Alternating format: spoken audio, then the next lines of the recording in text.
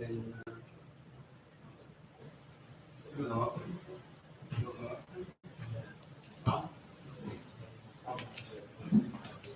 time to the very large crowd audience.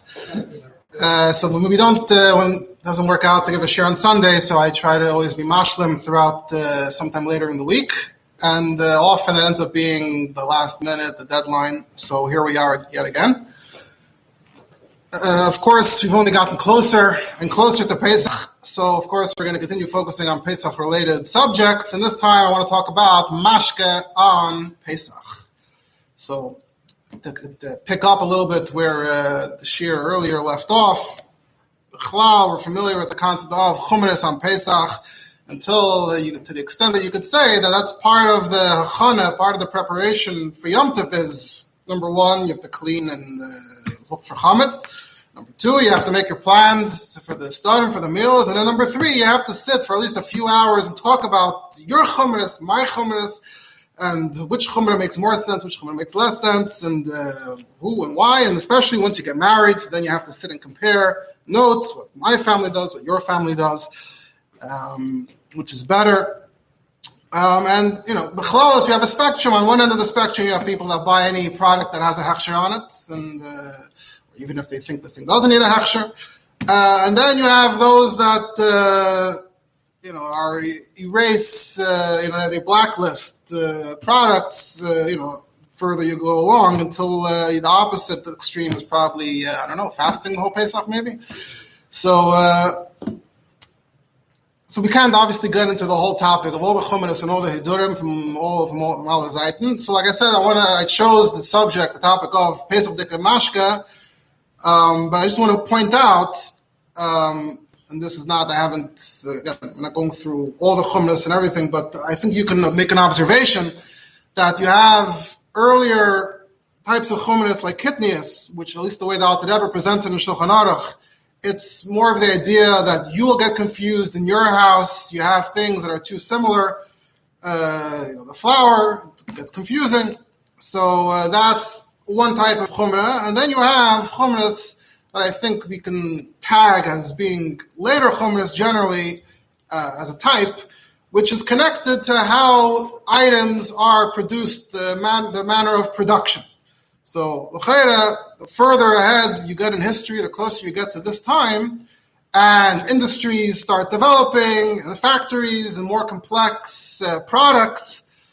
Nowadays you have a concept, people that say they believe in farm to table, the idea that the farmer lives down the block, and then the food gets to your table. It's so simple, it's the old-fashioned way. But as time has moved on, generally the trend has been in the opposite direction, away from farm to table. So the more that's the case, so the more chances there are for things to go wrong, the more reason, the more basis there is to have concerns. So alongside the development of the modern hechsher, which is for the same reason as you have these factories and it's not homemade and it gets more complex, so that's all the more reason to have a hechsher. So at the same time, at least in terms of Pesach, you have more chashashas, more concerns, and that's where you end up with these chumras, in part because we're suspicious about this product, about that product. Now, it's not completely simple and straightforward to say that, the old chumras are like this, the new chumras are like that. We have old chumras, early chumras like of this type as well, but I still think it's fair to say that it really starts gaining momentum in around the 1800s, which is around when you start seeing factories on a large scale. So, for example, if you look at the Alter Rebbe Shulchan Aruch and Siman Tov Samach Zayin and Sif Chav Aleph and Sif Chav Beis, so the Alter Rebbe says, in these medinas we have a minhag already that we don't have tzipayrim, neglach, cloves, and karkoim, saffron. This is already from the Ramah. And the reason is because the way it's prepared, the way it's produced, and everyone doesn't grow their own cloves. These are a little more exotic. And the way it's produced is they put flour with water and they splash it on the saffron when it's drying. And that's already b'shem the Rashba, the Magen Avram. And the tzipayr and the cloves, they soak it in barley water before they dry it. That's the Ramah b'shem Mari Bruna. So you see that these are the types of things where they really have this type of concern. And the Alter Rebbe adds, even if it grows in your own garden and you're being very careful, we still say it's an issue because of minus iron. Why? and this is already also from the Katmoinim, the Marash, the Maril, we say the karkoim is not common in these places. The yisbru shu karkoim habon merchakim. Karkoim, by definition, was a foreign product, was foreign produced, that had a process that we were suspicious about. And that's why we banned, so you've already seen the Alter Rebbe and from earlier Makaitis, the idea of banning a product because of where it comes from, how it's produced. And Alter Rebbe even adds from those same Makaitis that even kalim that are painted with saffron was used, it has a bright orange color, I believe, and it was used as a dye, it was used as a color, and you shouldn't even use the kalim that use that as a dye. That's how far the Chumrah went. So there you see this idea of products that got blacklisted. And so we go early enough. It's rare. You have 2, 3, 4 things, whatever it is. And then once you get to the 1800s, so again, that's when things start multiplying. Someone who's, if you're interested more on the subject, more dafke on the items that have halachic sources, as opposed to the ones that it's the babas and the zaydus. If you're interested in the ones that have halachic the sources, for example, you look at Nitei Gavriel, Hilchos Pesach, Chelik Beis, chapter 39, Macholim shenoegin shaloi lechel b'Pesach, and most of the things he cites there are either Shulchan Aruch Rishonim or later Chayei Adam, Pri Megadim. So you'll see things like that. Most of the nearby prakim, the adjacent prakim there. Now, when it comes to alcohol, we also have something on alcohol in Alter Rebbe Shulchan Aruch. If you look in Siman Tov Samach Zayin, Sif Yadal Tezvav and Tezayin, the Alter Rebbe says the minhag is another product not to have honey, not to consume honey on Pesach. This is from Goy Smak, Mordechai, Marash, Maril, Ramah, because we're concerned maybe they mixed flour. That were flour from wheat, which was washed before being ground. So Mela, this flour is chametz flour, and it got mixed with the honey. And that's how the B'Sheisef and the Taz and the Magen Avraham explain it. And even if it's a Yiddish honey and you took it out of your hive and it's not mixed in, same concept as before, you still should not eat it or put it in a dish or make mashke, made dvash, mead. Pesach, because a manas ayin weiter stam honey of this kind was not homemade. But before Pesach, if you make the alcohol before Pesach with the honey, then it's fine. And even a lot of details Alter Rebbe says not so firmly entrenched. If it gets shipped in barrels, then the flour isn't mixed in. So you would be allowed to even use it on Pesach. The Bach says even that you shouldn't. Not to eat it straight, but to make mashka, he says we're not machmir like the Bach. If it comes in barrels, in these countries, you have nothing else to drink on Pesach. The Alter Rebbe says so. Loy hifsid u'shvach kovid yomtiv b'yodai. This is b'shem the Taz. So, on the one hand, you're seeing that honey is problematic. On the other hand, not 100%. And ultimately, they did want to end up having honey meads in some kosher way that worked out for Pesach. And that's anyway the stam mekaymis. But if you know for sure there's no flour mixed in, yesh lahatir. So again, this is another product where you see this type of concern. And this is also relevant to the question of alcohol. And this is specifically focusing on honey. But there's no mention here of, and obviously grain-based alcohol is something to talk about, b'chlal. It's grain. So that's, but now we get to other types of alcohol. So for example, everyone knows vodka, at least the stereotype is that vodka comes from potatoes. I don't think that's actually the case anymore today. I don't know if it was to begin with either, but around the 1800s, you start hearing about, around approximately late 1700s, early 1800s, it seems like that's around when you start hearing about vodka made from potatoes. It's also possible to make vodka from sugar beets, which also seems to be something you might see that they were doing. So so this is more of a modern product by definition, and when it comes to a modern product, so then you start seeing the modern chumras. And the ground zero here is the letter of Rabbi Akiva Eger. I don't know if you've heard of it. It is fairly famous. We've already, in other shirim, we already encountered other letters of Rabbi Akiva Eiger about the language of davening. This past year, a lot of people have spoken about Rabbi Akiva Eiger's letter, B'negei the Magefa. So there's a genre, besides the Shuvas and the Chidushim and the Hagayos of Rabbi Akiva Eiger, there's also Igris u'Michtavei Rabbi Akiva Eiger. So there's a letter from Rabbi Akiva Eiger on this subject from the year Tov Kuf Tzadik Vav, 1836. He passed away not that long afterwards. Dafka, the text of this letter is not doesn't seem to be all that famous and widely reproduced, although it is, I think, generally known. People know this. It's Rabbi Akiva Eiger or Mashka. Dafka in Chabad, it seems, of all places, Rabbi Akiva Eiger's letter perhaps gets an extra special emphasis. Greatly in thanks, it seems, to the Tzemach Tzedek, as we shall see. And even at a point when it wasn't actually common, the text of the Rabbi Akiva Eiger's letter wasn't actually that widespread, we find there's actually a Chabad manuscript in the library. There's a manuscript because the Tzemach Tzedek, as we'll see, references it, so that someone made a copy of it so you could have it for reference. As I was going through this and preparing this, I did, however, find some earlier places in which it's printed, because you look in the Chabad Sfarim and they all metzayin like a journal from the 1920s. That's the first place that it was printed. I was trying to figure out, it had to be printed somewhere before. I found... So first of all, I found that not too long afterwards, he had a great-grandson, Rabbi Akiva Eiger, whose name was Avraham Moshe Bleichrode, and he printed a guy said Rabbi Akiva Eiger near the day in Berlin, Tafresh Chav Beis, and at the beginning of the Sefer, right at the beginning, before you get into any of the Hagayos and Chidushim, he writes that I would like to fulfill the request of my uncle. My uncle, his name was Rabbi Isaac Kara.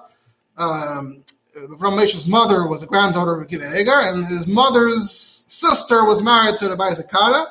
He asked that I reprint the Kruz from the Goyen HaMachaber because of the big pirza by Bnei Seinu Harabim that they're producing and consuming Pesach Dik Mashka. And the worst thing is that people that are selling it are claiming they have a hechsher from Rabbi Akiva Eiger. So therefore, I figured I'm going to put it on the record over here to save everyone from this terrible thing. It's Einish Karas. They should ignore all the Rabbanim that are giving a hechsher. They don't understand that this is something that's absolutely not okay. I hope that when they get the Kruz, they're going to drop it, and they're going to, in fact, share the news, spread the news. And right in the beginning of the Sefer, he's matik the Kruz. And so it goes like this. Rabbi Akiva Eiger says, it's addressed to everyone, to the Sari Torah, the Turei Karta, the Rabbanim, the Chachamim, the leaders, everyone, everywhere, that he says, I am getting older, I am getting weaker. So I'm going to write in short. I'm going to keep it short, Rabbi Akiva Eiger says. But this is something that's been bothering me very much, and I can't contain it any longer. It's not that long. It's very recent. Again, this theme of new innovations, new products. So, Chadashas Nasa Ba'aretz Lo Yishirnam Aveseinu. Says the Amonim, the experts, the Brandwein Brenner, the people who produce alcohol, they figured out how to produce spirits, alcohol, to make mashke for Pesach from potatoes. Tapuche adomo hanekroim erd apple. Okay, and back then they didn't call it a hechsher yet, so they call it edus. Hey delem. Also the hakdama of the great grandson, he calls it. He calls it hechsher, but he also calls the made on it. Nice name dehem. So v'hu aralei mibotei dinim that they did it right. They made the kosher potato mashke for Pesach. Some just believed what they were told. They trusted people that this is how it's produced. And some, because taka is chametz is taka very severe, very serious, they weren't 100% sure. They didn't want to rely on others, so they went and said, "Okay, we're gonna be there. We'll be mashkiach." They're going to watch the expert. Now, the expert is not the Yid. The expert is a goy, apparently. They're the alcohol experts in that part of Europe. So they're watching, they're following their whatever, they're being mashkiach on the Ammon's work from the beginning till the end. However, so everything's good. No, after a year or two, turns out it was all a scam. It was all a lie. And these Ammonim are lying to everyone about how they are producing this product. They themselves admitted that it was all a trick, and they've been hiding something, a davar hamachmitz. In order to do the fermentation, they actually do need grain. They do need the grain to become chametz, and they figured out a way to get around the mashgichim, and they could watch from beginning to end, and you still wouldn't have a clue that there's actually chametz secretly there. Because what did they do? They put the chametz into the well and into the source of water where they got the water for the spirits. So the water looks like water, the potatoes look like potatoes, but secretly in the source of the water, they put chametz. And after this was exposed, so it became apparent, everyone realized that it's basically difficult or almost impossible for even the greatest craftsmen to extract spirits straight from potatoes that would be a product that you could sell without chametz. Akiva Eiger says, even if you'll find one or two that claim that they alone, they do know the secret, they have the trade secret of how to do it, without Torevus chametz. So even if we, at this point, we've been burned before, and maybe we shouldn't believe them anyway, but even if we do believe them, it's a miyuta that's not shchiach. And he says, anyway, and this is particularly famous, not the quote, but the idea, he says, even if we say that it's taka belishon Torevus chametz, I still think it's inappropriate. There's something wrong, there's something inappropriate about drinking it in the days of Pesach, mitam hakamus imodi v'tzafon b'kirbi, the famous tam hakamus of Rabbi Akiva Eiger. Now is not the time to reveal it, but every time I think about it, it makes me very upset. So therefore, I'm letting everyone know, v'leser be'isser gomer, to drink on Pesach yayin saraf ha'asim ispiritos ha'yetzi v'tebuchi adama, and this person who drinks it is the same as someone who helps distribute it. It's all the same. It's like chametz, dog, and gomer, even though it has a ksav hechsher, that it's without Torevus chametz. And I'm glazed on anyone who listens to me to stay away from this. And I call out to anyone who learned in my yeshiva, because Akiva Eiger had yeshiva, and people had gone through that back then. The big rabbanim had yeshivas. So whoever passed through my yeshiva, even if they grew up and they're gedolim and greater than me, but I as your former Rosh Hashiva, I want to command you that you mefaris in this isser wherever you are, so that no one should be nichshel. And I'm asking that all the other gedolim also sign on and express their agreement to get rid of this mechshela and takala and to lesser isser that you're not allowed to drink it. And he signs Posen, which is where he was a rav for the last decades of his life. Kislev, Chav Kislev, Tovkov Tzadik Vav, Akiva, B'may Haram Gins, Zatzal, Me Eisenstadt, which is how he signs his letters, not with the name Eiger. And right afterwards, there is a kruz from Varshay, which is one of the ways of saying Varsha. You see that spelling in older sources. So after Kislev Teva Shvat, 2 months later, in Tovkov Tzadik Vav, there's a letter in Varsha that there's a new Yash Pesach, Tepuchi Adama, Kartoffel, and it's spreading around. And then we hear that the same point, the same argument, that the Umnim, they're lying, it's all a trick, it's all a trap, there's chametz mixed in. And every year that passes, we find out more about what's going on there. Even if the Seichrim are honest, but they can't outsmart the Umnim. And Rabbi Akiva Eiger already has been this Eider, and he made a big deal about it, as you can see in his kruz, which is printed. So we're letting you know that from now on, it's usher to make mashke from potatoes, and it's usher to drink it and to keep it in your house. You could treat it mamash like chametz gomer without no hechsher helps. And if there's anything left over from last year, never mind what they made this year, Chalila to sell it, signed by Shlomo Zalman of Pozno, who's now in Varsha, Tzvi Hirsch Krakadayim, David Apta Matz. So we'll get to that. I was not able to find much more in terms of historical background that could shed more light, more details. I mean, it'd be interesting to find maybe secular sources that talk about the history and development of spirits. I did not manage in the time that I had to track down additional information to explain what's going on here. Obviously, it's been long accepted and established, the Gabi the Metzias, that it is possible to extract spirits from potatoes.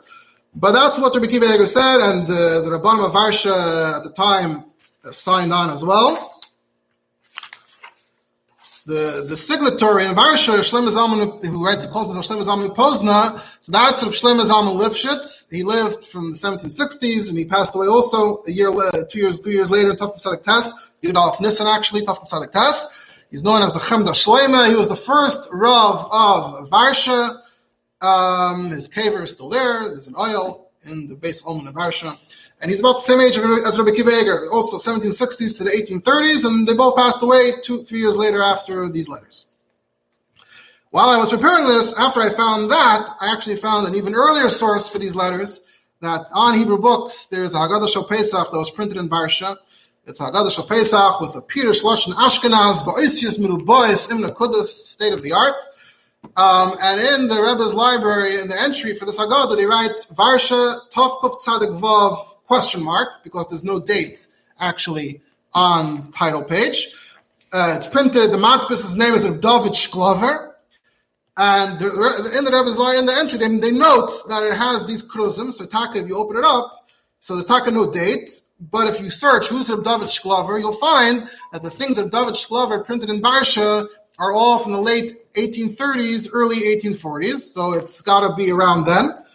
Dafka, if I'm searching what he printed, Dafka seemed like he printed a lot of more if-geklärt things. I'm not going to get into that.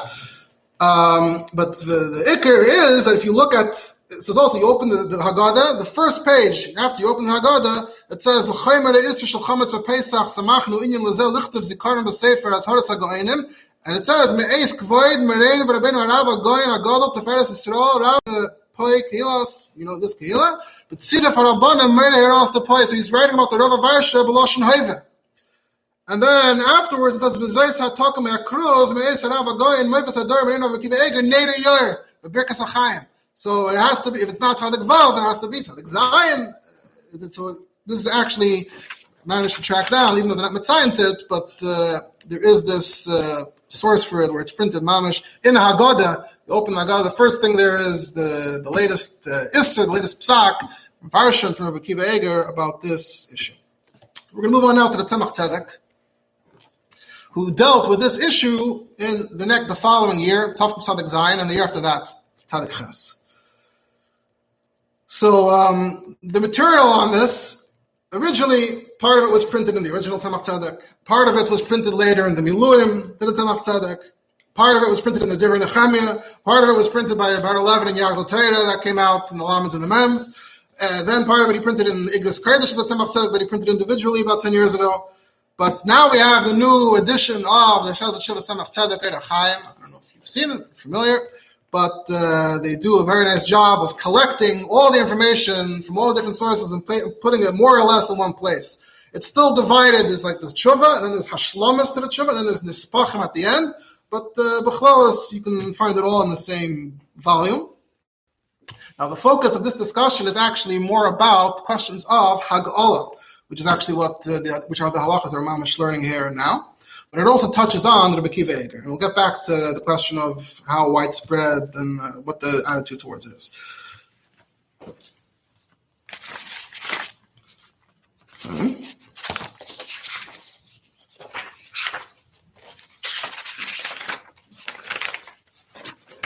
Strange. Okay.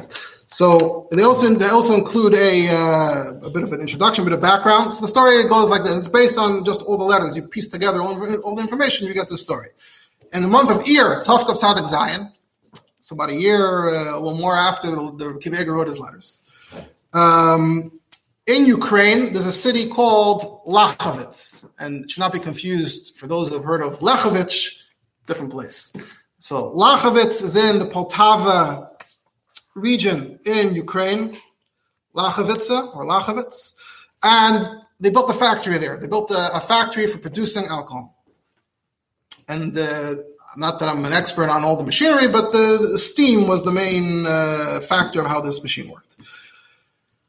After Shavuos, there was a Nogid, a wealthier man, a guy who made deals. His name was Reb Chaim Dunayevsky of Lachovitz, and he made a deal and a contract with the Paritz, still the old-fashioned way of doing business. The Paritz, the Odin, as it's written in the Tshuvas, the Odin owns, most or all of the property, including the factories. And if you're a Yid that plays on that level, so you make the contract with the Paretz to lease his factory. So he made a deal with the Paretz that he can make Pesach de Kamashka using the Paretz's machinery, which were advanced and sophisticated for Russia at the time. And as we'll see, it comes from the letters that the Paretz, at least initially, said, I'm going to help you kasher it, we'll give you the wood you will be able to kasher it. The Paretz understood that there was kashering involved. So the Nagid, you need a hechsher though, this is already getting complex, it's not simple. So he asked the Mutz of Lachavitz, his name was Rabbi Kasil Zusman Chayfetz, who is known mostly in these letters as Rabbi Zusman, that he should do the Hagala. Rabbi Zusman didn't do it just himself. He also got a nearby Mutz on board. The Mutz's name was Avram Yitzchak Zlabinsky of Mir Harad Yoshan. Mir Harad is like 30 miles from Lachavitz. Also in the Poltava region, the city in that area that you might have heard of is Hadich. So that's that corner of the world. So Avram Yitzchak got involved, and initially Avram Yitzchak was going to work with him. But at some point, Avram Yitzchak saw how it's done, and he said, I disagree, this whole thing is not legitimate. And that's when the problem started, because Avram Yitzchak made it his mission to tell everyone that it's no good. So we begin with the letters that the Avram Yitzchak wrote. Avram Yitzchak wrote 2 lengthy letters to the Tzemach Tzedek, in which he explained the whole situation. He first introduces simply the machinery. This is brand new machinery. Later we'll see the Tzemach Tzedek himself says, I'm not even sure I understand fully how these machines work. So he starts with a lengthy description.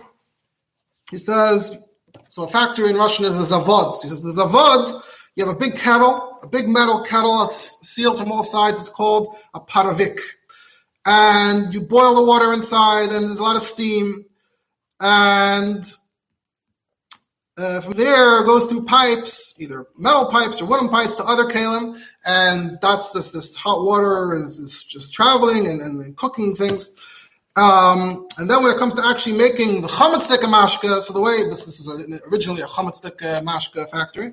So you have a big tub that in Russian he calls a zatierna bit, and you put the flour and the water there, and the dough is not too hard, not too soft. He talks about what the temperature is exactly. He was trying to figure out what the temperature was. And after it cooks in there, the dough cooks in there for like an hour or two, there's a drain, there's a hole in the bottom of the tub. You open the drain, so then it drains out through other pipes, and the pipes themselves are like, he says, 20 amma long. From there it drains into something called the chalodnik. The chalodnik is very huge space, very large. Approximately, he says, 20 amas long and 5 amas wide. Pretty big. And it's not tall. He says the whole concept of this chalodnik is that when the dough gets in, it cools off very fast. It's not bunched up together. It's very spread out apart. And under the chalodnik, he says there are 4 kalim that are called bitin kvasnikas. And there's 4 holes in the chalodnik across each bit, so that after it cools off in the chalodnik, then it goes down through the holes into each bit, into the kvasnik. And there it sits for 4 days, and there that's where it starts fermenting, and charifos, and the chamitzos. And he says this is even more powerful than yeast, meaning the din of se'ar, this is even more powerful than se'ar. He goes on and describes even more, and we'll leave the description of the kalim at that. He says, everything here is made out of wood. All the big kalim are made out of wood. And the wood is boards. So how do you keep all the boards together? So he says, we use something called kanapatka. So this I looked up. What's kanapatka? So kanapatka in English is caulk. So they add some kind of caulking material. And they put the caulk in the spaces. And he says every day they're putting more caulk. It's not, I guess, the most powerful caulk in the world. So every day they keep on fixing it and adding it. Because it starts getting loose. They put more. And the chametz that's already there, we're talking about chametz tekekalim, so the chametz there stays from day to day. Anyone who's involved knows this, that the chametz is accumulating and embedded in that kind of patka. He says there also are 4 kalim called drazankas, in which they make a kind of a yeast with which they are mechametz the main dough. And these kalim are rooted to the ground. You can't move them. And they're also very far from the kettle. so you wouldn't be able to kosher it with water directly from the kettle. It would have to be through a kli sheni, and you'd have to use an even melubin where they are. Because you can't usually, even something like this, at least you want to be able to roll it. If you can pour that water in and roll it around, that would be helpful. However, because they're rooted to the ground, you can't roll them.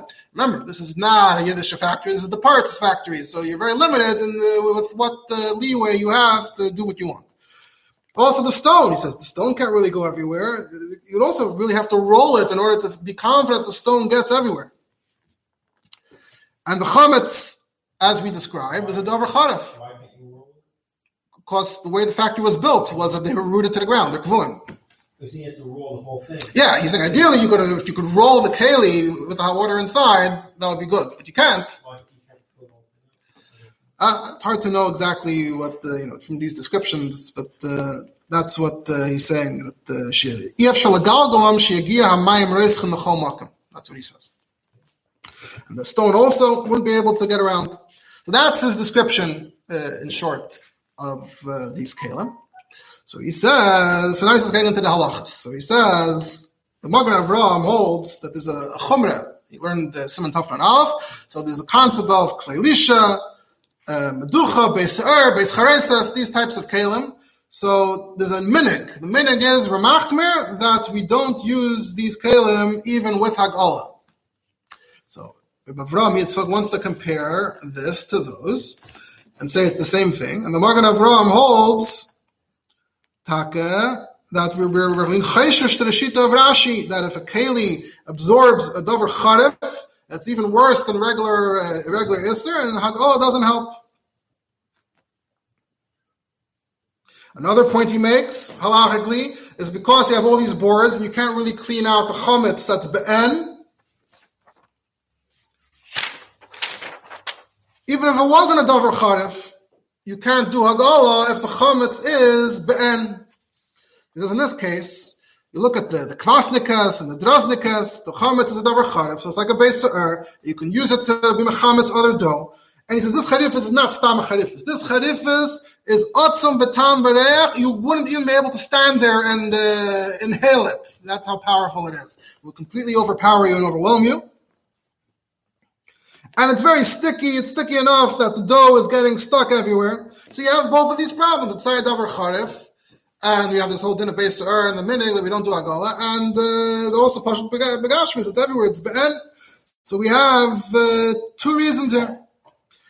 Who says we're talking about before Pesach? Maybe this is all talking about on Pesach itself. So he says, no. Don't say that. Ad kan lekora Taz. The Taz says that Koydem Pesach you could do hagala for the meducha, and it wouldn't be a problem of being meshana from the minig. The Taz says that because he holds that you're before Pesach you can mevatel chametz b'shishim even be a dayim. But according to the Magen Avraham, he says it's a davar pashat that there's no chiluk between before Pesach and on Pesach. You're ready makabel to follow Rashi that hagala doesn't work, so hagala doesn't work ever. Why should it's a din in hagala, not a din in Pesach per se? The din in hagala and a davar charif, so it shouldn't matter. And the way to explain it halachically is that b'mashar in the entire keli, because we don't know exactly how much the davar charif went into the keli, and merely if you mashar feed the cheshire of the entire keli. And the Pesachim are masber in a few places that there's no shishim in the keli keneged kol keli. If you're being mechashav kol keli, you don't have shishim. And that's the davar charef side. And on the other tam that you can't clean. So weiter you see there's in halacha and Siman Taf Mem Beis is a concept of sakim. Sometimes you can for chametz be'en you're able to wash it off, but we say there's certain things sakim you can't wash it off. So, this is the same category. It needs a lot more of an intense kind of process, which is we can't do here. So, Mamela, you can't get rid of the chametz be'en.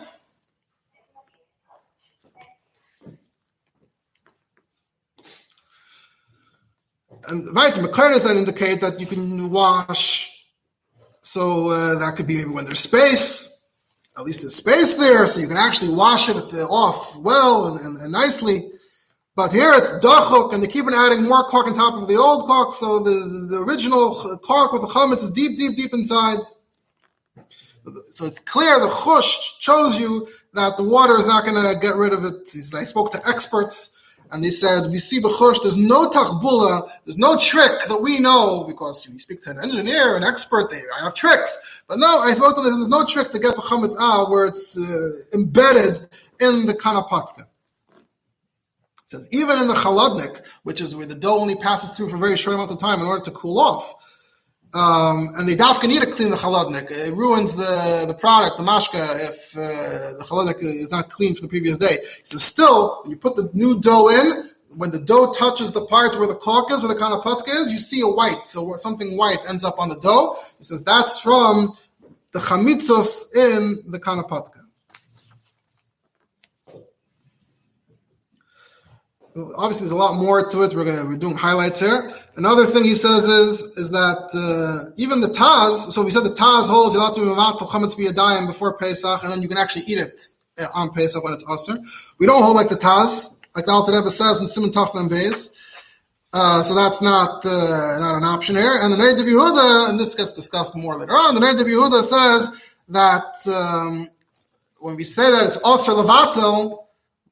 Also, levatel is talking about the food itself. Now to mevatel food in order to then eat the food right afterwards. You can't. That's not a trick you can do. The Buddha says not only to be mevatel the food in order to eat the food, but even to use a keli. To mevatel nisr lechatchila, in order to use the keli, it's also considered that your kavana is to mevatel it, and it's no good. Another point he raises later on, Ram Yitzchak, is that. There are parts, the pipes, the metal pipes where the steam goes through to heat up the bit. He says you can't clean it at all. He describes it's like this messy, complex maze of pipes. And there's no way to stop. The dough doesn't really belong there, but there's no way to stop the dough from going there. And you can't stop it, and then you can't get to it. There's no way to reach all the way inside.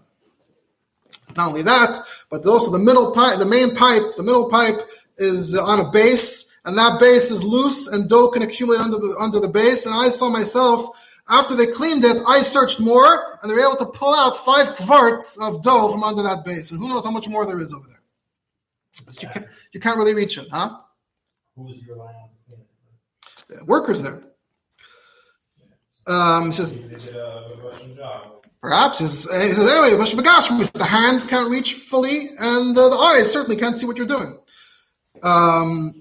So Mamela, and already established that if Hagala doesn't work on Pesach, then it doesn't work before Pesach either, according to him. Back to the Kud of the Dover Charef, and back to the idea of how the hot water even spreads around over here. He says that the Kvasnikas have a Dover Charef, and they absorbed it, so the Hagala has to be a Klidish and Nafka. And he says, Lamaisa, I was there, and I saw how that matz, Zusma wants to do the Hagala. And so they heat up the Zatierna bits from the kettle. And then they open the holes, and from there the water starts coursing down from the pipes, and from there it ends up in the chalodnik, and in the chalodnik it spreads across the huge chalodnik. There, at least the hole is big, so it spreads fast. The chalodnik itself, the holes that it has to the kvasnikas under it, the holes are small, so the next step, it has to go through small holes, so it's actually slower. And you know why those holes are slow, by the way? Why are the holes from the big chalodnik to the kvasnikas, why are those holes slow? Because when you have dough, you want the dough to cool off. The whole purpose is to prevent heat from spreading. You want the heat to dissipate. And now you're trying to do al pi halacha, you're trying to get the hot water everywhere, and you're counting on it to be hot water, klidishin, after it goes through this whole process. Between the space it travels and the time that it takes, it's impossible that it's still the right warmth. It's the parts is thing. Can I be envisioning like a distillery that I'm envisioning nowadays? Like I'm not sure. I mean, I haven't studied distilleries, so I can't tell you. I'm sure it was more primitive than whatever we have now, in a sense, but there could have been parts that were more complicated. Mm-hmm. Even nowadays, Mm-hmm. I'm trying to compare it to India. So it says, and anyway, it's Mikeli al Keli. And true, you could put the hot stones, that helps even Mikeli al Keli. But how many stones do you need for such a situation? He says, if you measure how much this Keli can contain, he says, 1,000 hin, 1,000, whatever measurement that corresponds to. He says, you have to kind of figure out how many stones you would actually need in order to bring the heat back up to the heat of a Kli Rishni. So I actually asked experts. I keep on consulting with experts. And they proved that different proofs that the number of rocks, hot rocks you would need in order to bring the heat, the temperature back up to Kli Rishon, which means that it's actually bubbling, is so many rocks that it's almost impossible. And the Davar Pasha that if you need Hagala b'Kli Rishon and it's not boiling, it's not bubbling, even b'diavad it's Aser. So Bazoi, even before Pesach, this whole Hagala is not Hagala at all. So even before Pesach, it should be Aser, even b'diavad. Because you haven't gotten rid of, the Hagala hasn't really done anything. And you said that over Charef, it's been Mashar and the whole Keli. And he adds another point. He says that it makes sense to say that this Charifus that's absorbed is actually Neis and Tam L'Shvach. The Charifus from the Chametz, when you're not going to do your Pesach Dikaran, the Pesach Dikamashka is going to benefit from the Charifus of the previous Chametz Dikamashka. So it's l'chol hapachas kapagum b'seifel hashbiach. So Mamela, he's finding that this is really, really, really problematic. Even b'diavad. He ends off. He says, "I had dashed this letter off. It was out of Shabbos. I really wanted to go through it in Magia, but I didn't have time. And the post office schedule over there, you couldn't just send a letter every day. The post left at certain intervals, and he wanted it to make it in this delivery. So I sent it as is. And then he followed up with another letter. He says, I got into the whole question of the Emevatlan Isser Lechatchila and the Neid B'Yehuda, and it's not so pashut. It gets into that at great length. We're not going to get into that at great length. One thing he brings is that there's a din shulchan aruch about a gas. You have a thing for producing wine. It's ish of yain nesach, and you're machshir it, but there still are chatzan and there still are pieces from before. And the din is you don't have to actually go and pick out every single piece, even though technically if you find that it's ba'an, I mean, if you look and you don't see it now, we say it's fine. So this seems to suggest that maybe in a case like this as well, where there's something somewhere ba'an, but maybe so it might not be a problem. So he wants to taina that over there, it's because it's not chashuv. You mamish don't care whether there's a chatzanim there or not. Yeah, no, you don't care about it at all. You're not even being mechavan to be mevatel it. Because when you're mechavan to mevatel it, the second you have that kavana, you're actually being machshav it. So that's a problem. So Shenkin over here, he says, whatever is left, be'en, you are machshav. Why? Because I already told you that anything that's left is going to help your next batch. It's going to help your next batch along. It's not, the chametz is important. Like Akiva Eger said here, I claim you can't do it without chametz. So certainly the chametz is going to be helpful, even when you're doing the mead, even if it's honey or whatever it is, it's going to be helpful. So so either it's there or you're being miskav and levatler, which is also not good. So he says, based on all of this, and part of what he's wrestling with is that it's hard. He needs to make the case that it's us or even b'diavad.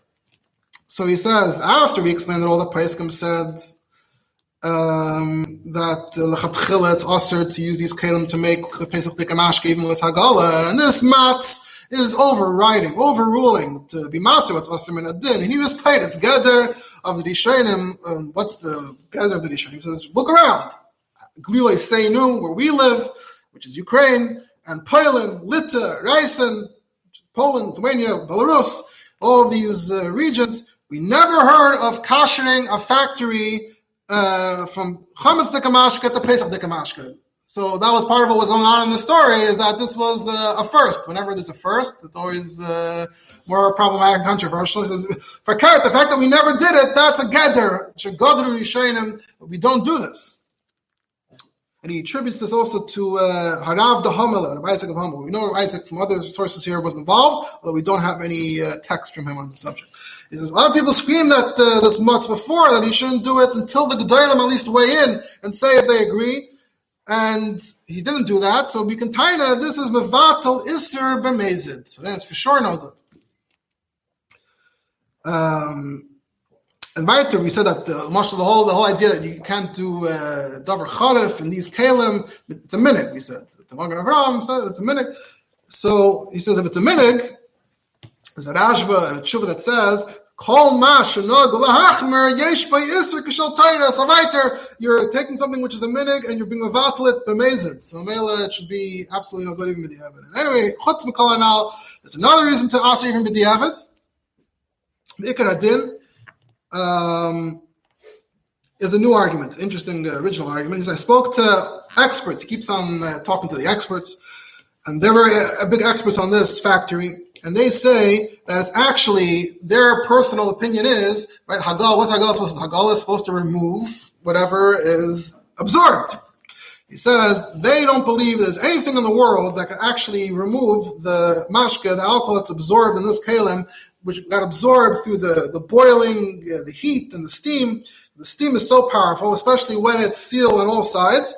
And he says, we see that it absorbs to such an extent that, obviously when something has water, there might be condensation on the outside. But here, we see that the mashka gets so absorbed that it starts coming out on the other side while the thing is boiling. You can see the mashka mamish penetrating and coming out on the other side. He's claiming it's mashka, and even though it's as thick as a tefach, it's going through, and it's not just dripping off. He says it's spritzing off. You stand there, you get spritzed from the mashka. It's shooting out of this keli. That's how powerful the heat and the steam is. So such a blia, such a pleat that it's coming out like that. So can Hagala really remove something like that? You say a lot of these experts are saying that they think, we explained to them, Hagal, and only, they're experts in their kind of way. And he said, no matter what Hagal you would do, they think they could still extract alcohol from the keli afterwards through their tricks that they know. He says, do we care about that? If halacha says Hagal works for kliates, and Pesachim don't talk about this. He says, no, I have a raya that there is such a concept. It brings the Gemara in Pesachim, and the way the Tosfos explains the Gemara in Pesachim, that it was asking about a certain keli, should we, because of the unique blia of this keli, should we treat it like clay matchas, and Hagala works, or should we treat it like clay cheres, and Hagala doesn't work? So you see from here, he says that there is sometimes you use your own judgment. If you see that the blia is unusual, that you might say this is in a kli cheres category, because kli cheres, by definition, according to Torah, absorbs and you can never fully get it out. So Yesh Laima, there is such a mitzvah that if you see that it's acting similar to kli cheres, we say it has the same din. That was his argument. That's his second letter. Then, a while later, we don't have dates and all of these things, but we know it's all within the summer of Tafkuf Tzadik Zayin and the beginning of Tafkuf Tzadik Ches. This letter is addressed, at the beginning, it says clearly, the Admor, Chak, Shmoy, Menachem Mendel. He says, I can't hold myself in, I have to tell you. He says, Rum Kavoy Teirosai U Kedushas Admor, gets the double, so this is, background quickly was that there was this factory in Lachovitz in Ukraine. The local Rav was Zusman, he was Mater, he was doing the Hagala. He also got this Rav Yitzchak Zlabinsky of Mirharad Yashan involved. Rav Yitzchak said it's no good. He wrote the letters that we just were talking about, and now he's following up. He's making it his personal crusade to fight this. So he says, I have to tell you, that the latest updates. I already sent you the question in the last post, delivery. And whatever I wrote to you, I also spoke about to them. He says, and I spoke to Reb Chaim, and when I spoke to him, it seemed like I made a big reishim, and he was talking, going to hold off with making any more until we get a response from the Tzemach Tzedek. Tzemach Tzedek is a gadol. That's, the big questions go to him. And part of my kavanah was, he says, I don't trust this matz. I think this matz has a mezimah. He's going to do it lechatchila, counting on the fact that others are going to be matter, but b'diavad. He goes ahead and does it, and then they did it already. B'diavad now. Says, now I heard, so I thought that's why I tried to tell the Reb Chaim to hold off till the Tzemach Tzedek. But then something happened. What happened? He says, Hamatz Reb Chaim Befal ben Harav Reb Aaron Halevi Mistaselia. So Reb Aaron Halevi of Strashela is involved somehow. His son is Reb Chaim Befal. If you look it up, actually, it says that Reb Chaim Befal was actually a shtickle mamal makim to Reb Aaron, which maybe is why he was traveling through Lachovich. Maybe it was a shtickle Rebbe type trip. Which was more common then. When he traveled to Lachovich, the Nagid, Reb Chaim, and the Matz and Zusman flagged him down. Upisu Oisev in his bias, and maybe what the implication of being a bias is, I don't know, money perhaps, that he should put his name. He's also a Mandomar, he's the Stasheller. So the Stasheller, Reb Chaim Rafal, gave him a hechsher on his avods. And he says it's Kinyan Ha'omer Umaklo Yagidloi. There's a Gemara that's called Hamekuloi Magidloi. If someone gives a kula when you really enjoy and appreciate it, so you tell, oh, you're so great, it's such a great kula. So he's implying, I guess, that felt good for Reb Chaim Rafal to have the decisive psak, and then everyone is very happy. So now they're back at it. And he tells them, this is not just me. All the Yidden in the whole surroundings are storming about this. They're shocked because no one ever heard of such a thing, to be machshir chametz kelim of chametz be'en. And then I was thinking to myself that Achar HaMaaseh is going to say bittul b'shishim. But I'm going to repeat what I said last time, that the Hagala is b'chlal, not a Hagala, due to the whole situation, the way the water it can't be direct and the water spreads. You cannot consider it as just mayim reischim, boiling water for kedushin. It's going through a 20-foot, whatever an amma is, a 20-foot pipe, and it's not even in one shot. And from there it goes into the chalodnik, and the chalodnik is big, so it has to spread out across the whole chalodnik. The chalodnik itself, we said earlier, was 20 amas by 5 amas, so it's a very big keli, takes time to spread. And the whole keli was designed for things to cool off in it because it's so spread out. That was the whole point of it.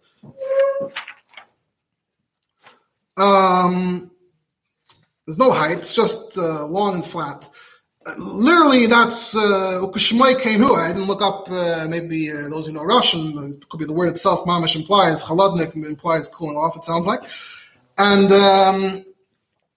from the Chaladnik, then it goes into small holes, which we said also in the last letter. The whole small holes were designed also for it to take long, so it cools off. So, again, this is not just, the Hagala is not Hagala. And since back then, in my previous letter, I said I wasn't sure about the Avonim Melubanim, like how many Avonim Melubanim would you need to put to spread to keep the water at a boiling level. I didn't want to be Moitzi Diba if I thought I made my case anyway, but now I feel it's an obligation. When I see that things are just continuing, I have to let the Kvek Tusha say to know what I saw. I came to the Zavad when they insisted, and I saw that they were doing Hagala one of these kalim, and Avanim. So they put 3 small racks inside the big chalodnik, 20 amas by 5 amas. There's 3 racks inside.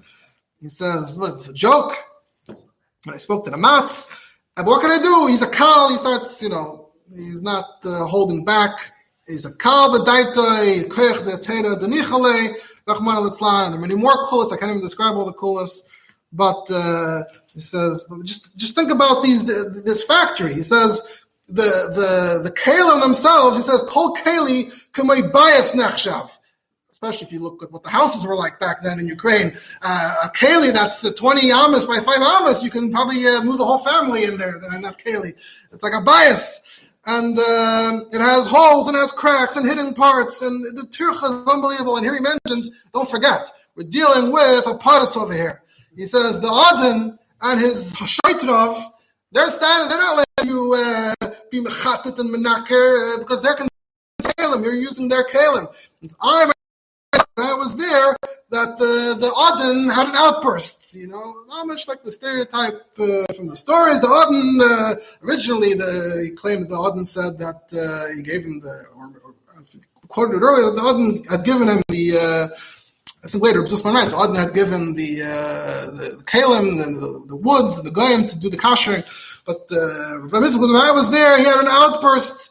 And the achar of shaitra, you're dealing with the paritz, you're dealing with the paritz enforcer, and they're screaming at them, they're doing the hachsher. So even if they could have done things right, because of the tircha, because of the mayra, so they're hurrying and they're being mekel in every possible way. And like I said in my last letter, I found under a pipe, under a base, I found under a board, I found 5 kvart of dough. He says, I found 5 kvart of dough under a certain base that moves around, that they supposedly cleaned under. I found 5 kvart of dough under it afterwards. Well, I mean, they're filling up something that's 20 ounces. They also speak about the quantities of the actual, I'm not familiar with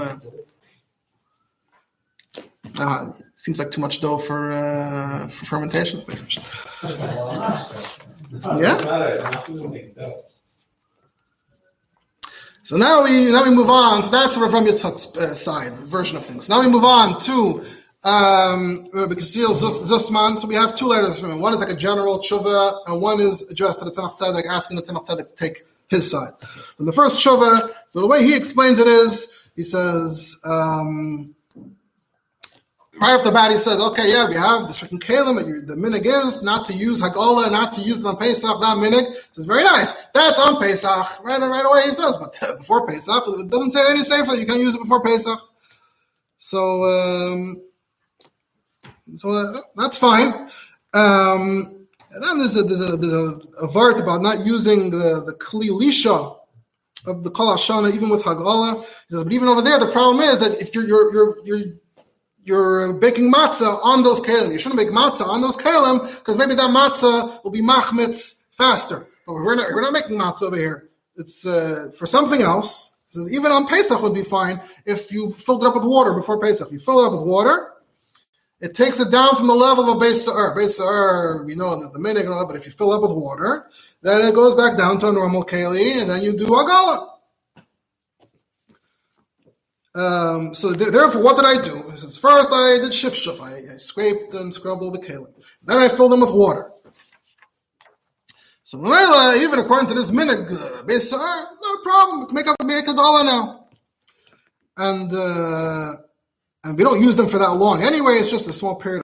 It's just this whole, I guess, all the dough and all that stuff is all, or I guess, or the equivalent you're doing like the kasher, the Pesach Dika one, whatever process you do in these kalim is for a short amount of time, and then as soon as it starts fermenting, we take all the mashka out, and we put them in new Pesach Dika kalim. Then we can bring the new Pesach Dika kalim once the fermentation process has started. And even if you say there's some parts of the chametz that we can't clean out, it's miuta, it's bought before Pesach. Maybe it's going to cause some chamitzos. No. I also put a lot of plaster, putting a lot of sid. This plaster ruins the chamitzos. And what if the chametz is be'en? No. It's the sid, the plaster ruins it, and it's nifsal me'achilas kalaf. And he claims that everyone who's seen this knows that there's inkan afilu mashu, docha and shifshuf and everything under the sicha. He says, even if you say it's awesome to mevatel chametz for Pesach, that's not if you're going to mevatel it in order to eat it. But he claims, try to claim that the chametz is helping. He says, here, you don't care about it. You're not, your kavan is not to be mevatel it. So really, you're not being mevatel isla chatchila. And we're finished by Pesach, we have Mekaydas that say that you're allowed to be mevatel before Pesach. They're on Chak Yaakov, a bunch of Pesachim. He says, Benegaya the cock, he mentions the Kanapatka. He says, anyway, whatever it is batal miyuta. But anyway, also with all the things that I'm doing, the soaking and the washing, it should be good for the Kanapatka as well. And then he describes the process of how he did the Hagolah and getting into every prep. But he says he did multiple times. He poured hot water into individual things, not just through the top and going through everything.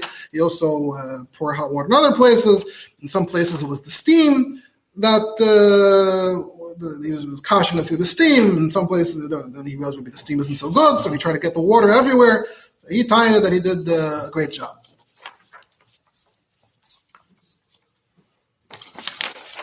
Then we have the actual. Yeah, we're getting there. Then we have another letter to the Tzemach Tzedek directly. Basi lishma ezu no malas kavod harama. And here's where he writes the story. That last year, this is where we know the story from. Last year, we built the Zavad with the steam, and he describes it in his words how it works. And he says, in Chodesh Iyar, right when they built it, they made a run of Chametz Kamashka. And then after Shavuos, Chaim Dunayevsky, first he actually bought the patika. So I didn't look up exactly what patika is, but they write here on the bottom that it's like a byproduct of sugar. So I'm imagining that it has something to do with, we hear about beet sugar-based vodka. I'm guessing it's something like that. That was probably beet sugar or something like that. So first, he did lots of deals with the products. First, he actually bought the actual product from which they were producing the mashka. Doesn't mention, like I said, doesn't mention potatoes here. I guess it was it was this. And then he made a contract that he could use the factory, and the Odin gave the shos and goyim and wood to be machsher. So emphasizing different things. It emphasizes how the Odin was having was throwing a tantrum, and Zusman describes, the Odin, he gave us the things we need to be machsher. And again, he describes exactly how he did it. And he writes, but from Yitzchak of Mirharad was actually there when I was machsher it. Which, technically, Tain is that he was there and he didn't like it, and that's, ever since then, he's opposed to it. He throws in also that it's nice and Tam of Gam, which is the opposite of what the Bavram Yitzchak Tain, that it's the Shvach. So, Amela, can you please, can we do the Chatchila? And also, ones we made already, which Bavram Yitzchak said is really part of his plan, but what we made already, it says, besides the Hefsed Merubah, had a Dover Zen, a Gael, and a Fashas. He's implying maybe that the part that's after all is maybe someone you don't want to start up with. Maybe that's what he's implying. So, please help. So, the Tzemach Tzedek responds. He says, this is Simon on Aleph and Tzemach Tzedek. So it says, Lahuvi Amuflik Reb Zusman. I got your letter. I already got this question from your Bapukta from Yitzchak, and I got it actually when I was in Dubrovna. And we know from other sources that in Tammuz, Tavkuf Tzaddik Zayin, the Tzemach Tzedek was in Dubrovna. We have more from there. So I showed it to the Rav over there that the Tzemach Tzedek respected. The Shleima was the Matz and the Rav in Dubrovna, and we looked into it. Shleima ben Reb Yosef.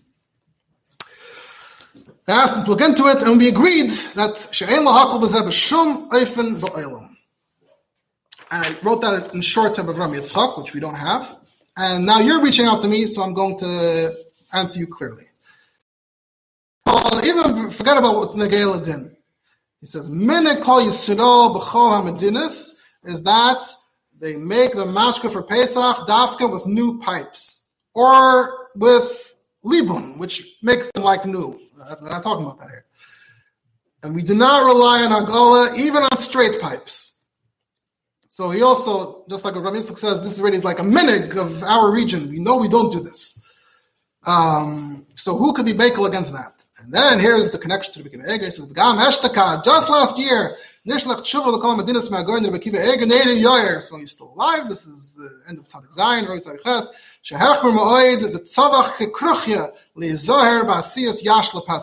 So technically here, it's two different things. Technically, Bekiva Eger was saying that he doesn't believe potato mashka is real. Tzemach Tzedek is talking about Hagala, but he's invoking Bekiva Eger to say that this is a serious subject. This is not simple. That's without the din. And then to get into the din, so it's not the lengthiest shuvah, and we'll just touch on it. He says there's a lot of chashashas. I'll mention some. How can we make if the kelim are taken clean properly? How can you rely on the fact that it doesn't have kedin sinas tam? When it comes to Hagala, we say that there has to be nothing, has to be absolutely clean and thoroughly, and it seems to be what we seem to be told here, that it's not fully cleaned.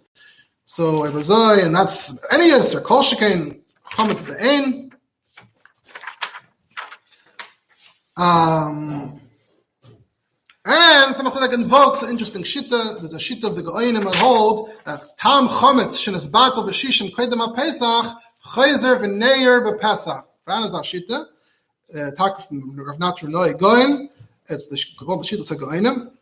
And they tell you that talk a bottle before Pesach, but then on Pesach it's chayzer v'neir. The Alter Rebbe, here in the footnotes, they note that the Alter Rebbe brings this in Tafim Zayin, the Das Go'onim. And this is something where different Achreinim say different things, Lamaisa, as to whether we're chayshish for that or not, but the Tzemach Tzedek invokes that. Also, Tzemach Tzedek says it could be like, it doesn't work at all because there's a levush in Siman Tov Nun Aleph that says that the barrels that absorb mashka are even worse than a Beis Se'er. So even the Taz, who says that Hagala does work in a Beis Se'er, but when it comes to the barrels of mashka, you would have to do it more thoroughly with water and ashes, etc. So Mamela could be, he says here, and this is a case, not just the Magen Avraham, but even the Taz would be made that normal Hagala wouldn't work here. All right. We have another, then that's the end of Siman Aleph. Then they have Hashlama, which is another nusach of the same Shuvah, more or less says the same things, in other words.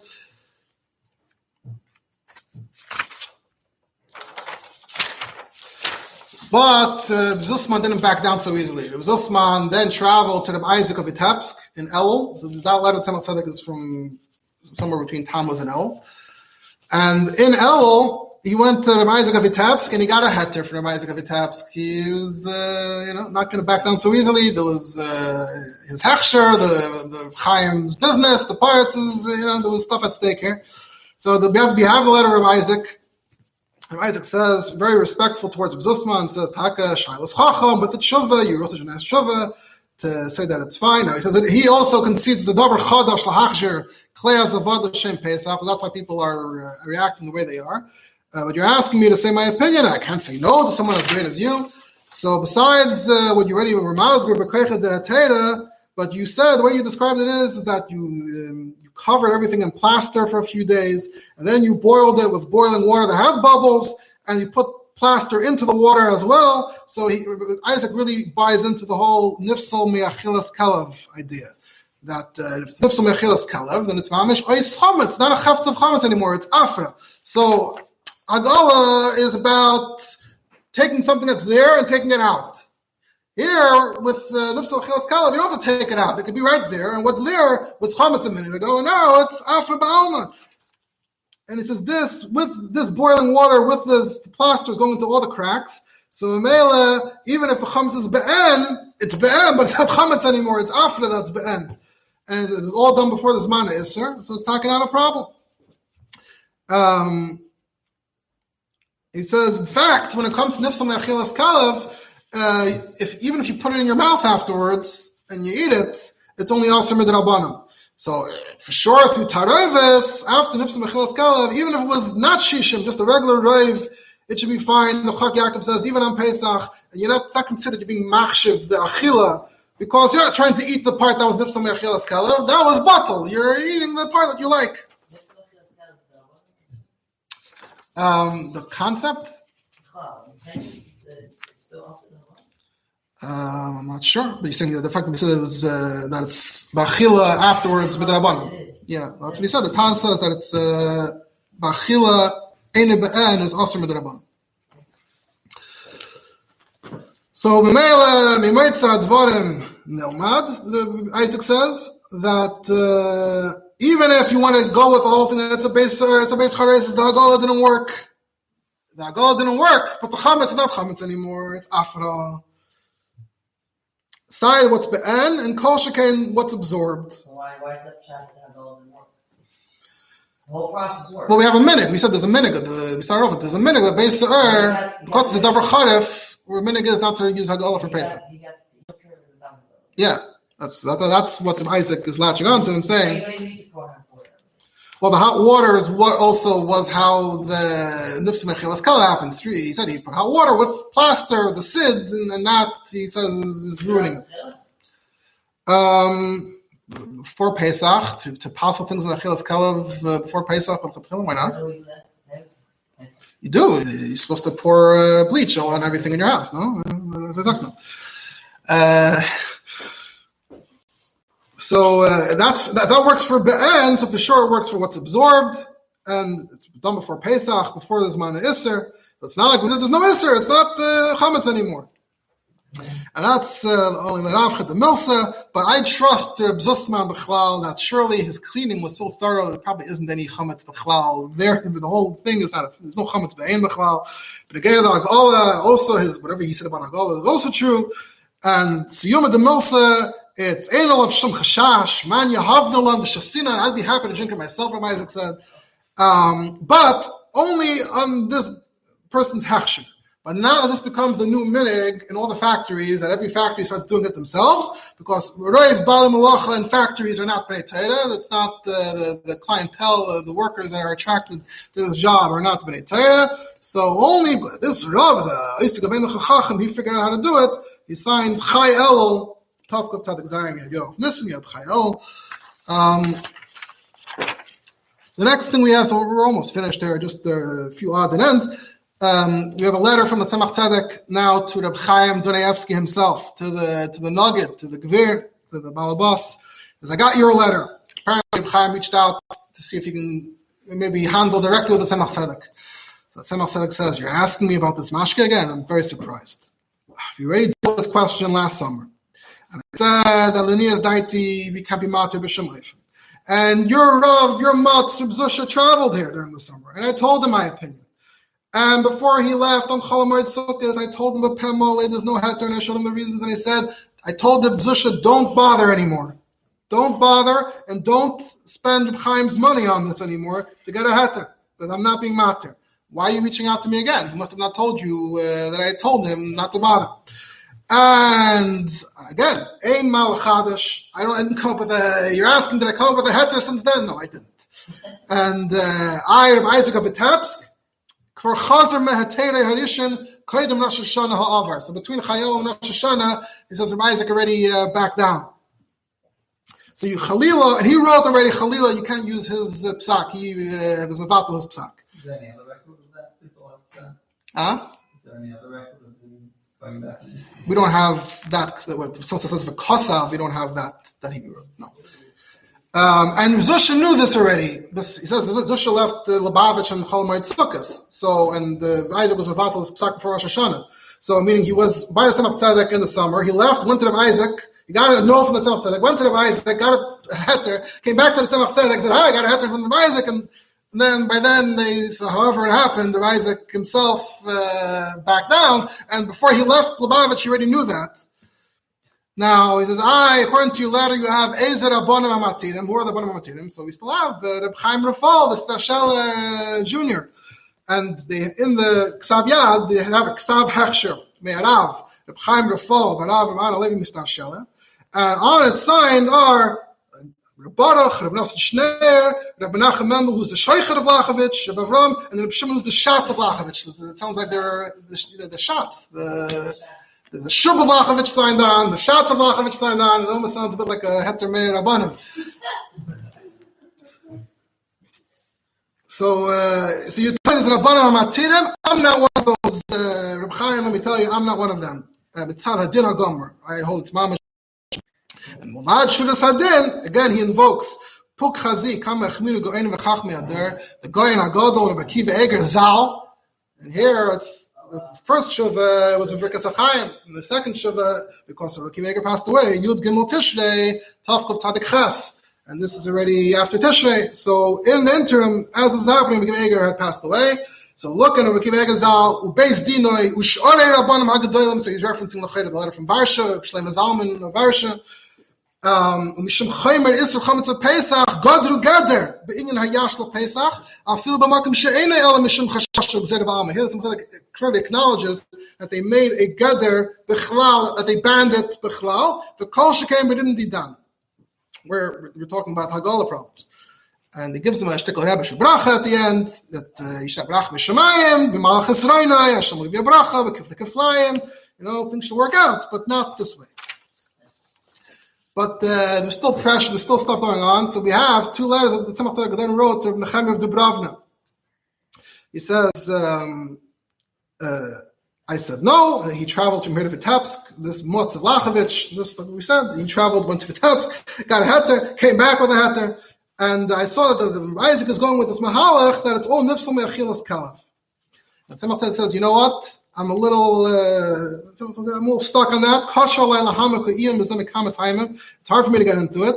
And also, someone says, I understand mahus hazavod vakel. I don't really fully understand how this factory works. It seems to have been an advanced piece of machinery by Russian standards. So Adrab, he says, if you can get, basically it's like strategizing here almost, with Nehemiah. If we can get Rabbi Isaac of Hamel, if you find out that Rabbi Isaac of Hamel is against it, maybe we can get him to put out a clear tshuva that explains exactly what's wrong with it. If you can get into detail. If you say you can get other Rabbanim, please get them involved. But don't use my name for everything to say, I want this psak. It has to be a little more organic than that. But you can write my opinion to whoever needs to hear my opinion. And there's another letter that another person got involved. It sounds like I got a cousin, Aaron of Krem and Shog. Aaron of Krem and Shog was the son of Freda. Sounds like it's the daughter of Freda Leah, and her sister was Freda, the daughter of his daughters. So he had a cousin of Aaron of Krem and Shog, which is also in Ukraine. And the problem is, Aaron of Krem and Shog also wants to be matir. And this is I don't understand, some of Tzedek says, because the four Kalim, which are a base or gomer, they only had an iroi klidishin. And what kind of iroi? An iroi that's going 20 amas here. That's almost like invokes this time. That it's traveling and traveling and traveling.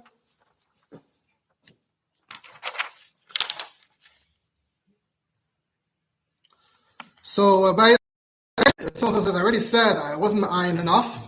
So Mamela,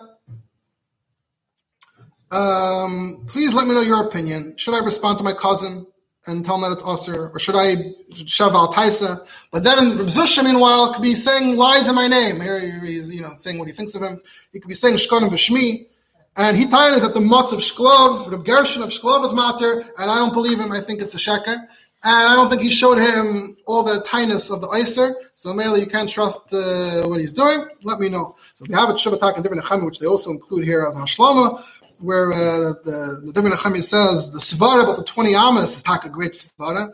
That if it's nimshach kama parsois, it's still an iroi. The water is traveling and traveling and traveling. That's still an iroi. It can't be.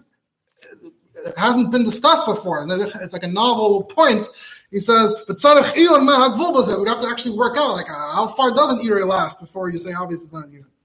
Earlier, I think Rabbi Mitzvah said wherever this has to be avabois, wherever it's bubbling. So I guess you could probably watch B'Metzias maybe. So anyway, also here you have multiple kalim, so it's even worse. And anyway, Idoi Gomor, even if the Idoi was fine, it's a base sa'er. Back to that. And then anyway, the water wasn't bubbling. Says we could tell from even what Reb Zusman himself says. So it wasn't bubbling. It's but he starts quoting what Reb Zusman wrote somewhere. We don't have those things he's quoting from Zusman. So there's another thing he wrote that we don't have. And he concludes, Klai Shal Davar, I would be machmer, just like you, the Shasa Sheikhya said. It's the problems of the Hagala, especially if Hagala doesn't work in Beis Se'er. But Hefsa Meruba Tzarech Ian Rav. And actually, I would maybe be mekel because of Bittul B'Shishim before Pesach, because he did Hagala multiple times, so at least it weakened the Belua. So maybe now there's at least Shishim connected what's Belua now. But I still don't understand, and he said, I don't understand that the Tzemach Tzedek said that the Sid shouldn't work because it's nice and the idea that it's nice and Tam of Gam, the Tzemach Tzedek didn't accept that. He said, I don't understand why the Tzemach Tzedek didn't accept that. It should work, but I myself have not looked into it sufficiently. Maybe he throws it back to the Tzemach Tzedek. Maybe you, if you've worked this in and out, maybe you let me know. And why didn't you accept it to Isaac? Because the Taka said, even though you said he chazer by, Taka, what was wrong with that svara? They never worked out what was wrong with the idea that it's b'chal nifsa mechilas kalev and all that. So another point he makes is that if there even was a crumb that was left be'ein, which would be more of a problem, but they do actually filter the mashka afterwards. So there is no chametz be'ein in the mashka himself. And that's where the shakla b'tarya and halacha is left off. The final thing we have is from the Tzemach Tzedek Taka to his cousin. Tzemach Tzedek wasn't sure how to talk to his cousin about it. The last thing we have is he writes to his cousin, and he says, here's a copy of my tshuva that I already wrote, and I hope that you will also be mechazik to not sell it already for Pesach, and you should warn the whole Medina Smala Russia, which is Ukraine, Krem and Shug, they shouldn't make any more yash for Pesach unless it's in Kalim Chadashim. And not through Hagala, because you can't be magil b'shum oifen as avoda factory. Plus, you have the Chumra of Rashi. That first of all, Metzias, you can't be magil, and then you have the Chumra of Rashi that Hagala doesn't work for Beis Se'er, even the Kiyachad, the short Kelim Rabim. Also, there is the Shuv Navatal Isra over here, And that was the Tzemach Tzedek's final word on the subject. Now, when Akiva Eger, how does Akiva Eger factor into here? So on the one hand, it sounds like some invoking of Akiva Eger. And the second time, you made it clear that, Eger was graded again there. On the other hand, you see in this last letter that Tzemach Tzedek fears ice that we have to continue doing the way we used to, that has to be Naya Kalim. Also, just Bechalos, you see from here, like I introduced this, is that with modern industry, so that's when, and the more complex, also you have these complex factories, and Tzemach Tzedek himself it's complex, I don't fully understand how this works. Just the Chalal gives you, besides the Akiva Eger, who had that specific issue with the potatoes that he claimed didn't work, but even once you get beyond that, you see from the whole Halach Yelech here, the idea of, the factories and the problems and that, and which factory today, who knows, I'm saying even how this transits into factories today, which factory today has entirely new kalim for Pesach? I don't know if it's a thing b'chal. So, Mamela, you're getting into questions like this. So that alone would be the basis to say, so as I introduced this, that, this idea of the chumras of products that as industry develops, as things become more sophisticated, the machinery, the products, the ingredients, so Amela, these chumras come almost automatically in many ways, and it is legitimate to raise concerns about how you kasher in the kelim, how you doing this, how you doing that, or Akiva Eger was concerned about the ingredients themselves. Now, B'negei L'maisa, in Lubavitch, it's bavust that we don't drink mashka, not from potatoes, not from beets. So I'm going to refer now to Eitzim Raga Chabad from Bishol Munshine, who has an erech on this. So he quotes the different Makairas. So in Kutas Sipurim, per love, he quotes from Groinem, that in Tafresh Samach Vav, that is Suda, Pesach, and they were talking about this topic came up, and they said we have a Kabbalah that Tzemach Tzedek to be machmer, not to use it at all, and Taka didn't use it at all. The Rebbe Rashab said that the Rebbe Marash used it once Achron Shel Pesach, Nach Halben Tag. We also have the famous Rishimis of the Rebbe, which maybe was censored in some places, that they take a misnagel, and ein viklin, and a machine vitalis, and ungis, and a Pesach dika brandfen. So that's, in that verse, it's almost like mamash a misnagel shazach, to have Pesach dika brandfen. The Kudas Purim, he also writes, I heard in Lubavitch that the Tzemach Tzedek said that Akiva Eger, because of Akiva Eger said it's a Tama Kamos, if you would say an actual reason, maybe I could disagree. Volkmer can not game, because he says the Tama Kamos can not game. Now, for love, as we said in the beginning, this letter of Akiva Eger wasn't that common. So for love, look at the Tzemach Tzedek. The Tzemach Tzedek doesn't even mention the Tama Kamos in these shuvas. So he didn't even know what the story was talking about. But actually, now that I read the tshuva before we started, and it says clearly, after he says the problem, he says, and anyway, when I imagine people drinking mashka and Pesach, it's very salt, and it's because of a Tama Kamos. So it is actually mefurish there in the letter. And then one should actually, this is before it was all put together nicely, he says, we have this whole Shakta B'Tarya and Yagla Torah, and he points out that this is really only about Hag'ala, and that, so it looks like that the Isser, it's an Isser, you could say maybe it wasn't dispashed yet, it was not much within a year or two, so maybe the Isser wasn't dispashed, it took time. But he says there are other shuvas as well. In another Kaivet of Yagla Torah, there's a shuva from the Matzi Lubavitch, Pesach Bar Horowitz from Tafresh Beis, a few years later, where there was a shiloh of Pesach Dekamashka, where there was a problem with the seal. And he says, he spoke to the Tzemach Tzedek, and the Tzemach Tzedek said, in this case, the Chumra is a Chumra Yeseda, so the Psak and Tafresh Beis still was, Lahapir L'Shteisa B'Pesach, B'Lishum Gimgun Klal. So it's actually not so partial historically to figure out if all these stories of Shem and Tzemach Tzedek, what year, at what point, because Akiva Eger is Tzadik Vav, this parsha is Tzadik Ches, that parsha is Tafresh Beis, and they're still not saying that it's a problem if you do it right. Another story he brings some Perlov is that a chassid from Karab once brought mashka to the Tzemach Tzedek for Pesach, and the Tzemach Tzedek said, we don't use it. And the chassid said, Rebbe, I did it myself with potatoes. And the Tzemach Tzedek didn't accept it. Another ma'aser he brings from Rebbe Yafa, B'Shem Rebbe Chol Beliner, Chol the Alter, that someone told the Tzemach Tzedek, he'll make mashka for Pesach. The Tzemach Tzedek said no. So he said, I'll do it in my house, potatoes. He said no. Why? Because Akiva Eger says, Tama Kamos, if it was Lamdus, I could disagree. And Shmuas V'Sipurim Chelik Gimel, which I think is not as much as feed the rated rankings of Sipurei Chassidus. I think Chelik Gimel is not as much as Chelik Aleph. It says all the way B'Shem Magna Mizrich that Magna Mizrich didn't drink mashka on Pesach. They once asked him, they offered him at a Mesibah, and he said no. And he said, says Shaitan, the matzah is Mechla Das Vasa. We all know that when you're taking medication, you don't drink alcohol.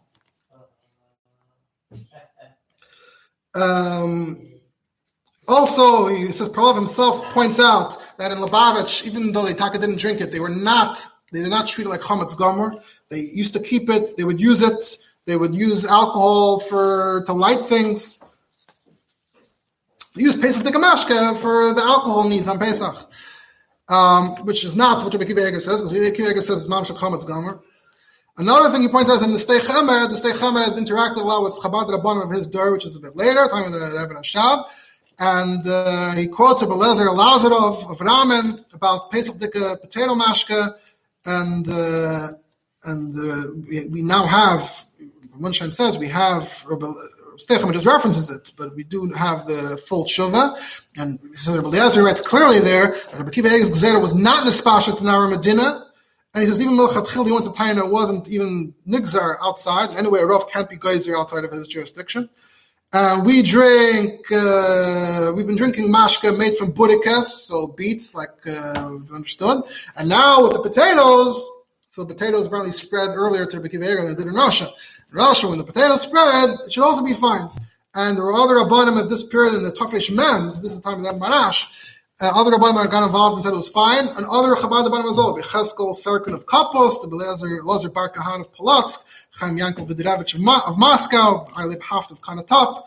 And so actually, historically, it's a little more complex to say who, when, where in Lubavitch. But by the time of the Rebbe Rashab, we see all Mekaydas are from the Rebbe Rashab, and those who were in Lubavitch, Bagreinim, and all of that. So even though the Meyachas did Tzemach Tzedek, historically, it's a little hard to understand how that all works and fits, but at least the Sparsim, Minig Chabad by the time of the Rebbe Rashab. Then it gets into the other Chassidish Kreisen, and there are different things. The Chassidish, they drink schnapps, they drink slivovitz, which is plum. So you find, I saw the Babav, they found that the first Babav of Shleima was the Einikov of Divrei Chaim. They found that in Tafresh Mem something, they printed in the Machzikei Adas, a hechsher that the Shleima wrote, and he was still in Vishnitza.